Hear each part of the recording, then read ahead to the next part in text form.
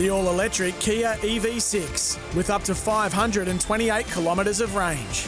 And Toolmart, the complete tool centre, serving WA for over 40 years. This is Sports Day. Don't change for you. Don't change a thing for me.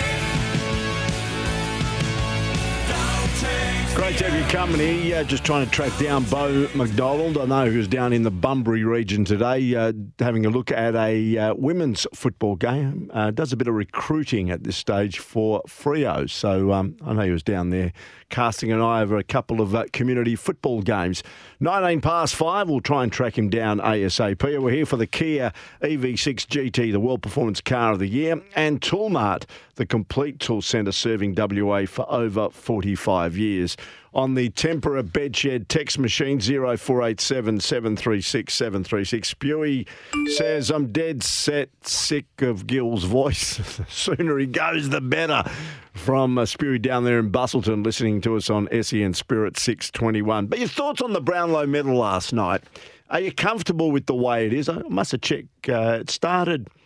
It's difficult, isn't it? It's on 7 mate for its entirety last night. Sometimes it goes from 7 mate to 7 and then back and forth, and you've got to change from one channel to the other. But it rated very well. There's about 900,000 people around the country that saw it on free-to-air TV last night. So a lot of people certainly got into it. Here in Perth as well, where I think just under 200,000 people saw some part of the Brownlow medal. But congratulations to Lachie Neale. And as I mentioned, and we've got Beau McDonald, we're about to introduce him, is that in 2001 and 2002, in 2001, Jason Ackermanis won the Brownlow. Brisbane won their very first premiership. The following year, Simon Black won the Brownlow, the West Australian. Well, we still call him a West Australian. And Brisbane won their second premiership.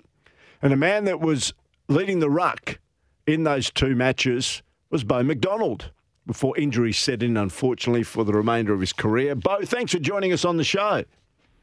It's a pleasure, Peter. Thanks for having us. Is that a bit of an omen? Win a Brownlow, as Lachie Neale did for Brisbane last night, and maybe they win the premiership this weekend. Well, let's hope so for the Lions. They, certainly a little confidence booster for them, but they, I suppose it's his second time round, Lachie Neale, so he's a seasoned campaigner. I think he'll go all right. What is it about the Gabba that has become now, I reckon, the fortress in AFL football? When you were playing, it was a fortress, but not to the degree it is now. They are unbeatable at home, aren't they? Look, just from looking from afar, they seem to play with a fair bit of energy up at the Gabba. It's a hard, fast ground. Look, I'm not really sure, but they've certainly done well to get through a whole season without losing at home. That's for sure. When you're leading the ruck, Craig McRae, who's the current Collingwood coach, was like a ruck rover. He was there in the middle for the most part. Tell us what he was like as a person and as a player when you were playing. Yeah, Fly probably spent more time like as a high-running half forward and then come up onto the wing. And I suppose the thing I remember at Fly was how small he was, but he had a huge kick on him. He could bang him from outside 50 at will, and was just a really hard worker, but just a really fun guy as well. He was always getting the lads together. Like, you hear what's been going on at Collingwood, and you can sort of relate a little bit because he always used to be good on our sort of end of year celebrations and just a real fun character to have around the club. But a lot of guys were like that, and it gets infectious, and I suppose we just really enjoyed our time together. It was interesting. Tom Mitchell was just on the run home with Hayes and Marto, and I was reading something about Tom Mitchell suggesting, and as we know, he's played at a couple of AFL clubs before heading to Collingwood. He says, I don't think I've enjoyed my football as much as I'm enjoying it now. And when you look at Craig McRae, who just turned 50 at the weekend, he seems to be fairly calm. He seems to be the same person, win, lose or draw. Yeah, look, I suppose we only see what we see on the TV, but I'm not. He's certainly he's been there before and he's done that, and he's certainly a team character. So he'd be a fantastic coach. He was like a coach when he played. Even though he wasn't a captain, he was definitely one of those leading guys within our group. There was 10 to 15 of them, and he was certainly one of them. And look, I think they're in great nick for what's going to be a great contest. I really don't know who to pick, to be honest. They're both good teams. Whoever's going to do it on the day, really. I was thinking about Michael Voss last week. Of course, he went up to his old stamping ground at the Gabba as coach of Carlton, and they got beaten. But you could just sense that Vossi still had that connection with the Brisbane Lions. I'm just wondering what sort of connection that Craig McRae still has with Brisbane, even though he's going to try and bring them down on Saturday. Yeah, look, I think it's just you really need to separate the two. I mean, this is 20 years ago, and he'll go and try and do the best of his ability tomorrow. But you play football for premierships, and you certainly you certainly enjoy the premierships and the reunions when they come around, because that's the whole nuts and bolts of why you play footy. So, look, I think once the season's all over, we'll catch up and have a good time together again. I mean, we done the same last year. Nigel Lappin and them in the grand final. He even turned up on the Sunday after their grand final win for a few beers with the boys. So, we've always been a pretty tight group. Whenever we get together, we have a good time and enjoy each other's company. Saying that, you were picked up from Swan Districts in the 1997 draft, went up to Brisbane in 1998. Did you ever forecast that the club, because at one stage I think they may have finished the wooden spoon in your early years, did you ever forecast that they win a three-peat like they did, 1, 2 and 3? No, certainly not. I didn't even forecast winning one. You're correct there. Blackie and I flew over on the plane in November 97, and we got the wooden spoon in 98, and we were sort of thinking, what's going on here? And a lot of things changed sort of that 98 was a big year. I think you remember Vossi broke his leg at Subiaco. John Northey got sacked and Roger Merritt took us for the rest of the year. The good part about that is I was playing a bit of twos footy, and because Vossi broke his leg, he come back and coached us young blokes in the twos for the rest of the year. So that was a great learning experience early on. But and then Lee Matthews come, and it all turned around pretty quick. And to be honest, I'd only been there a year, but the training standards and training just become a lot harder. And a few home truths got read out, I suppose, to the older blokes that have been around a while, and the whole attitude change was it was pretty visible. But then it was just about the more you started winning, the more you started believing, and you didn't really know what's what. I was only 21. Lee could have told me the moon was purple, and I would have thought that was the case. So it was just a matter of doing what you can to earn the respect of the group, and and up there too, we were just around each other all the time. It's a very rugby league sort of place, and I always tell the story. I think before I went out to an Auskick centre in Ipswich and had 12 kids in 1998, and I went out and done the same place in 2002 and had 2,000 kids out there. So just the growth of Queensland in that 3 years was huge. So it was certainly something unique and something great to be a part of, and let's hope the boys get to experience it on Saturday. You mentioned about that wooden spoon. It's a remarkable statistic where most of the Lions Premiership side were actually on that playing list when the club won the wooden spoon in 1998. And you sort of gave us an indication when Lethal Lee came in, the whole gambit changed and it became a far more professional club, where prior to that, maybe it was a bit of living the high life there in Queensland. Yeah, look, I think I can only tell from my experience in early days in '98 that we certainly did enjoy ourselves a bit on the weekends, and I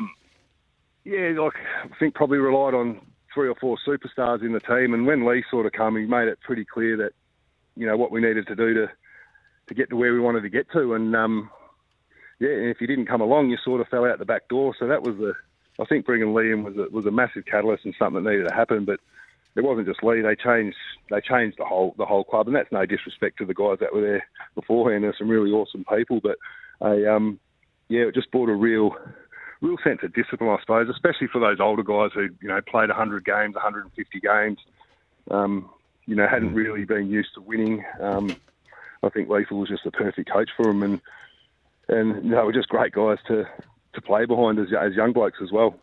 When you look at Chris Fagan, on the other hand, Lethal goes down, Lee Matthews, one of the greatest players to ever play the game. Some people suggest that he could be the best player ever to play VFL, AFL football. That's how highly regarded he was. And then you've got someone now like Chris Fagan who, I don't think played a VFL game or an AFL game. He's 62 years old, could become the oldest Premiership coach in history.